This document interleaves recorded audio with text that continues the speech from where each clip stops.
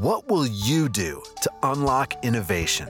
In today's fast-paced world, innovation might not be enough. Tomorrow's pioneers of change will need to be agile, able to adapt, and committed like never before. Your host, Sana Vinding, invites you to listen in and join business leaders from around the world as they share their visions for success in our future business challenges. Welcome. So today it's Unlock Innovation. I'm really honored today. I have Bella Engelbach here with me, and she's a lead consulting at Lean for Humans.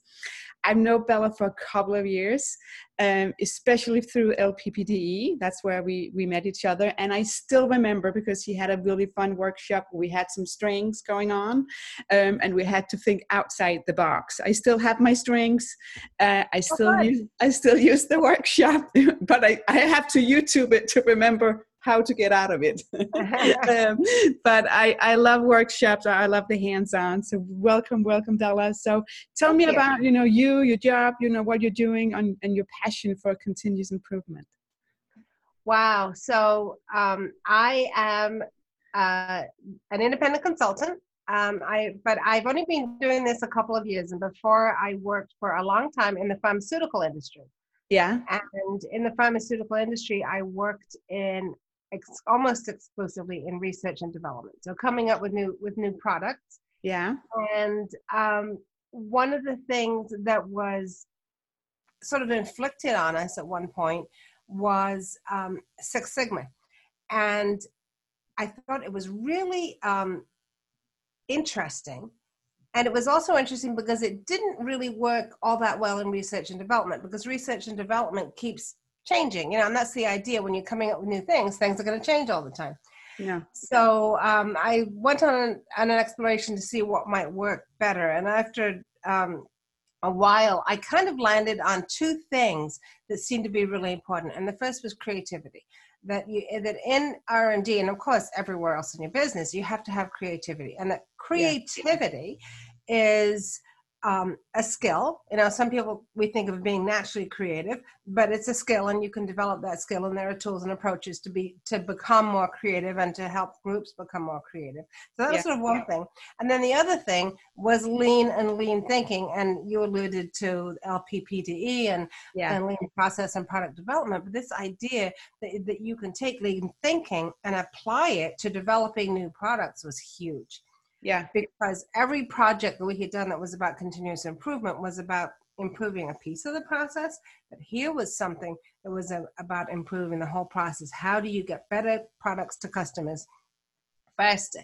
And I was just so intrigued by that and so excited and so passionate. So that really is, I would say, those are the things, that really get me going, is this idea of, we've got to be creative. We have to build our creativity skills, and that you can apply lean thinking to product development.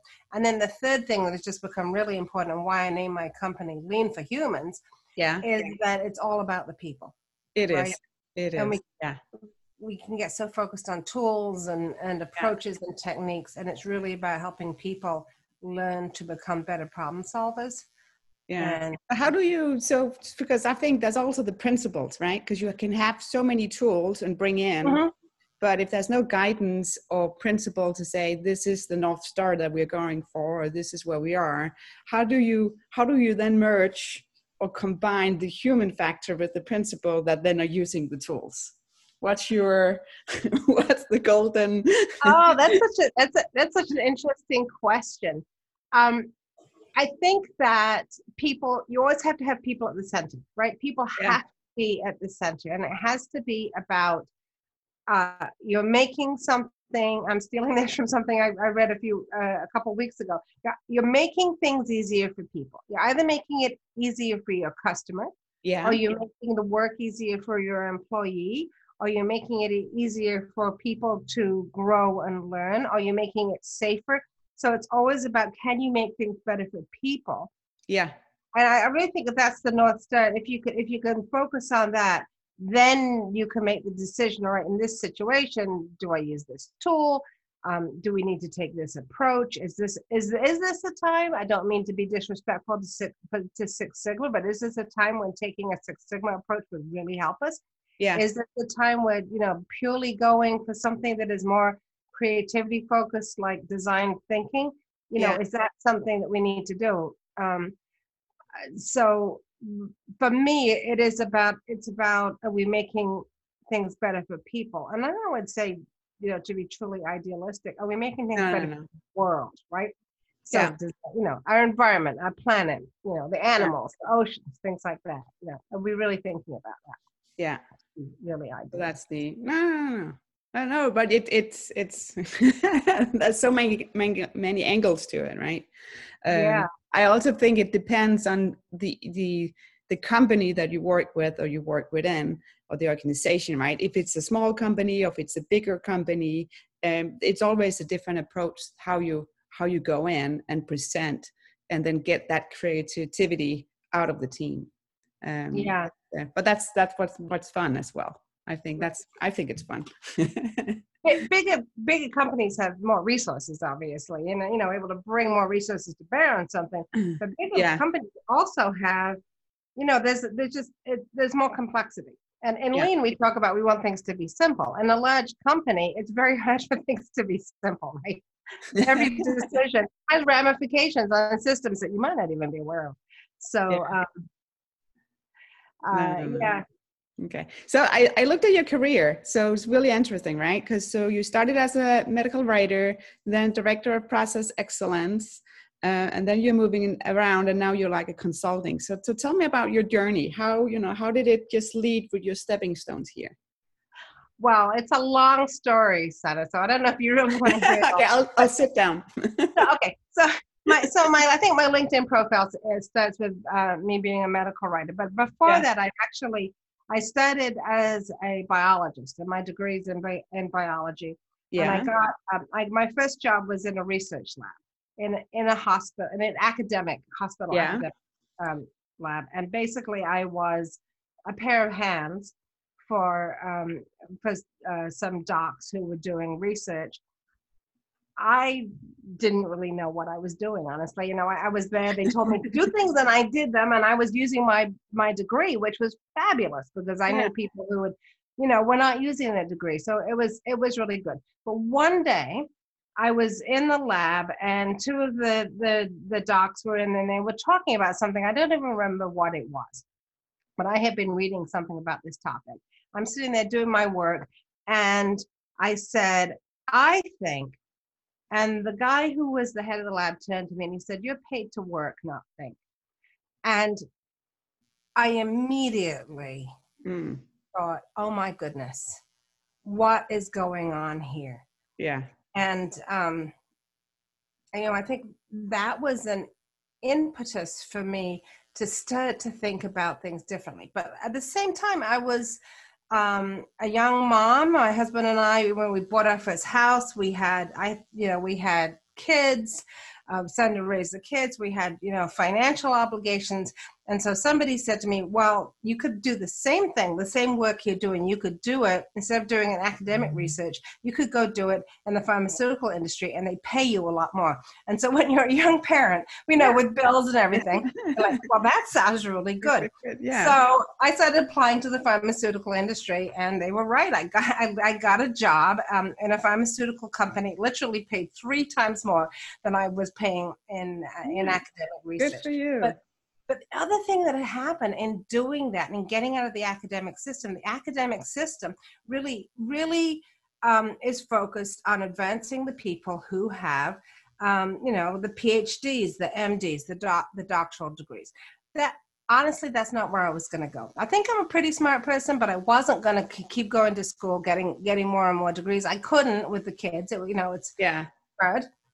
I had to do that, and so what happened when I landed in the pharmaceutical company was that, and even though, again, I was sort of unaware of what was going on, I ended up in a situation where people looked at me as more than a pair of hands. They looked at me as being talent, which was a completely different way, I think, of being looked at. Yeah. And so what that created for me, and I had a wonderful boss there who looked at what I was doing. He looked at my technical reports I was writing. He said, "This person knows how to write." He said, "I want you to write more." Yeah.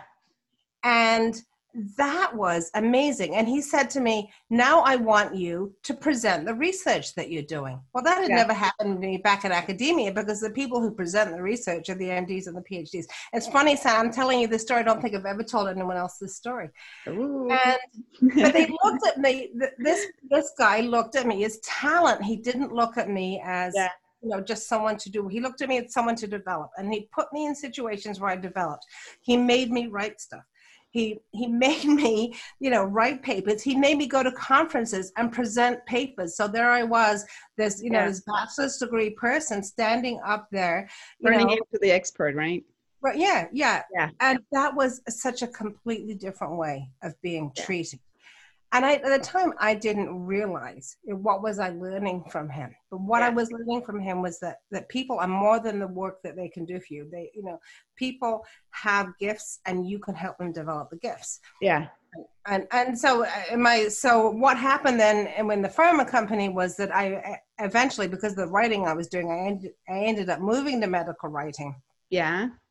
And so I had been working in the discovery area, helping to find new drugs. And all of a sudden I was at the other end of the process, the product development process, writing the reports that go to the FDA in order to get drugs approved. So it was stunning. I suddenly got to see in written form the entire drug development process. Yeah. What a rare and amazing opportunity. And complex, I believe, right? It's very complex. Yeah. I got to work with the chemists and the statisticians and the physicians and all of these people. Yeah. It was great. So, but what happened there was, after only 2 years, I looked around, and there were people there who had been doing that job for 10 years, 15 years, 17 years. They were happy as clams. They were loving what they were doing. And I looked around, and I realized that wasn't for me, even though it was this huge learning opportunity. For me. I've written the reports. I had written manuscripts. I had all of this experience. Yeah. And somebody came along and said, do you want to come and work for this little consulting company? And it turns out it could have been a really dumb decision, because what I didn't know was that company, like the month before, had to let go all of the people working for them because they couldn't make their payroll. Oh. But I was kind of starry-eyed, and so I said, "Yeah, I'll go." They said, "We need someone to write stuff. We're doing a series of instruction manuals, and we need someone to write instruction manuals." Now, I never written instruction manuals. That's okay. So I'll go write instruction manuals for them. They were consulting to the pharmaceutical industry. I go over there, start writing instruction manuals. They said to me, "Why don't you start teaching medical writing?" So then they dressed me up in a fancy suit, and they taught me to train, sent me all over the country, actually all over the US and Europe, training people. Yeah. Right. Again, they looked at me as being talent. They didn't look at me as being just someone who wrote instruction manuals. What an incredible gift. And I wish I could say that, I thought through my career. I didn't. Honestly, I didn't. But I was fortunate enough to work with people who saw my potential. So I worked for the consulting company, and then as happens over the years, sometimes you end up being hired by your client. So I got hired by a client, which was a small company that at the same week that they hired me was acquired by a major pharmaceutical company. So there I was back in the big pharmaceutical company. But now instead of being a writer, I was actually a process consultant. So I learned process consulting the hard way by doing it wrong for a long time. Yeah. Until I started to learn about, all these things, that led up to me really understanding, learning about lean product and process development. So, yeah. So long story. No, but it's always, because I think if I look at, my career as well, it's fun how it's been stepping stones around, and you find your passion. Right. And I hope for everybody else as well that's starting a career, that you find what you love. So when you get out of that bed in the morning, you really are happy and you like what you're doing. And sometimes you also forget, oh my God, I was sitting doing this. If it's a Friday afternoon, right? That happens sometimes. Not that, but it just, I love the passion. So when I meet somebody else and somebody like you that also have this passion and that drive, it's some I look up to you, and I like, that's that's what I want as well. Well, I think you're amazing. So. Oh, thank you. So if you have to look at your whole product development and continuous improvement, what's the most important thing you've done in your space? And you can have more than one, and hopefully you have one. Okay. I think you have, but if there's one you have to mention or you want to highlight, what would that be? Well, it's funny. We spent a lot of time at my former company trying to implement a lean product development process. And as I was saying before, big companies are very complex, and there are a lot of things that happen, and it's very hard to make change inside a big company. It's a container ship, right? Right. Yes. It's if it's headed in a certain direction, if you're kind of in, if you're kind of in the lower decks, it's not necessarily possible to move things. When I think back on what we did so much work coming up with how do you do lean product development in pharmaceutical development, which is a long product development life cycle. Yeah. You're dealing with biology, not engineering. All these things that are really hard. The core ideas is still the same, right? That you still want to do your learning early. It's so expensive in pharma to do your learning late. You get into phase 3 clinical trials. You do what you see the companies are doing now with the COVID vaccine.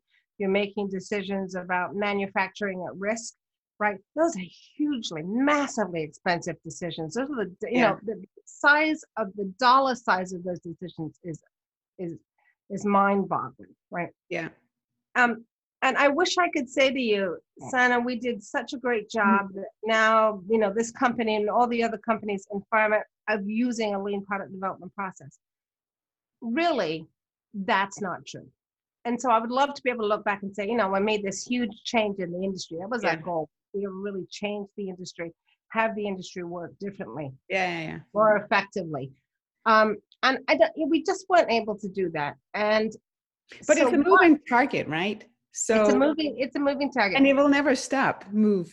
So I think you have to say, yes, I was successful in that moment at that time, right? Because then I'm sure you changed either something or the mindset. So, but that's the thing, and that's the thing, because I know that there are people that I worked with who now understand those principles and have them embedded in their thinking. And some of those people, somewhere along the way, are going to take something that they learned and they're going to use it in a way that I never imagined. Yeah. Right. And so I was able to, as I look back, like, what did I accomplish? I believe, I hope that I was able to be a conduit for these amazing ideas and get them implanted in people, because that's the only way an idea lives, is when it's living in person, right? You fostered it, right? And then to grow other places. Yeah, and then those people are going to take it and they're going to make it real in their own place, and they're going to learn new things and add to it. So I would love to be able to say, we solve these these major problems which really impact the world. No, but not yet, or maybe I'll have already, but I haven't seen it yet. I think when I look back on my career, and I'm at the point now when you said look back and what did I do? I think that what I really accomplished was this, that just as there were people who looked at me and said, look, here is a person who looks like she's a pair of hands doing lab work, but she's got some skill as a writer, and we should make sure she has opportunities to write. Yeah. I hope, in fact, I'm pretty sure I know that there are people out there that I've been able to do something like that for them, that I've been able to open some doors for them. Mm-hmm. And those people, it's sort of like having kids, those people are the ones that will, in one way or another, make the big change the world. So, that's good. Looking back at my career, and actually, like even now currently. So, you and I are both in this LinkedIn group called Women in Lean. Yeah, which is growing amazingly. Yeah. It's last Monday there were 499 people. Today there are 577 women. Oh wow! Yeah. It's just growing per the second. Yeah, and we're all teaching each other. We're all in it. Yeah. It's so excited. So, it is. So, The last question, what would you have told Bella 10 years ago? 10 years ago? Yeah. I would have told Bella, I I would have told Bella, look, you're going to end up leaving this company anyway. Be way more courageous. There were many times I think I held back and, didn't try something, didn't do something because I was worried about, honestly, if I create too much disruption, they're going to boot me out. Well, you know what? I ended up leaving anyway. It didn't matter. It didn't matter. And 10 years ago, I would have said, now is the time for you to really start looking out. What do you want to do next? And how are you going to do it better? And that's and don't be afraid. That's what I would. No, I'm what I'm thinking is just do it. There's never a good time. Jump in, learn from it. You can sit and plan for many years or many hours. Sometimes just do it. Yeah. Just do it. Yeah. But, somebody should patent it. That would be fun. No. So thank you so much, Bella. Thank you for joining me today. I learned to know you a little bit more, which I like. This is great, right? We're getting used to all the cameras as well because of 2020. We're all used to being on video now. So. Yeah. And everybody sees your personal home. That's how it is. So thank you so much. Thanks for having me. I appreciate it.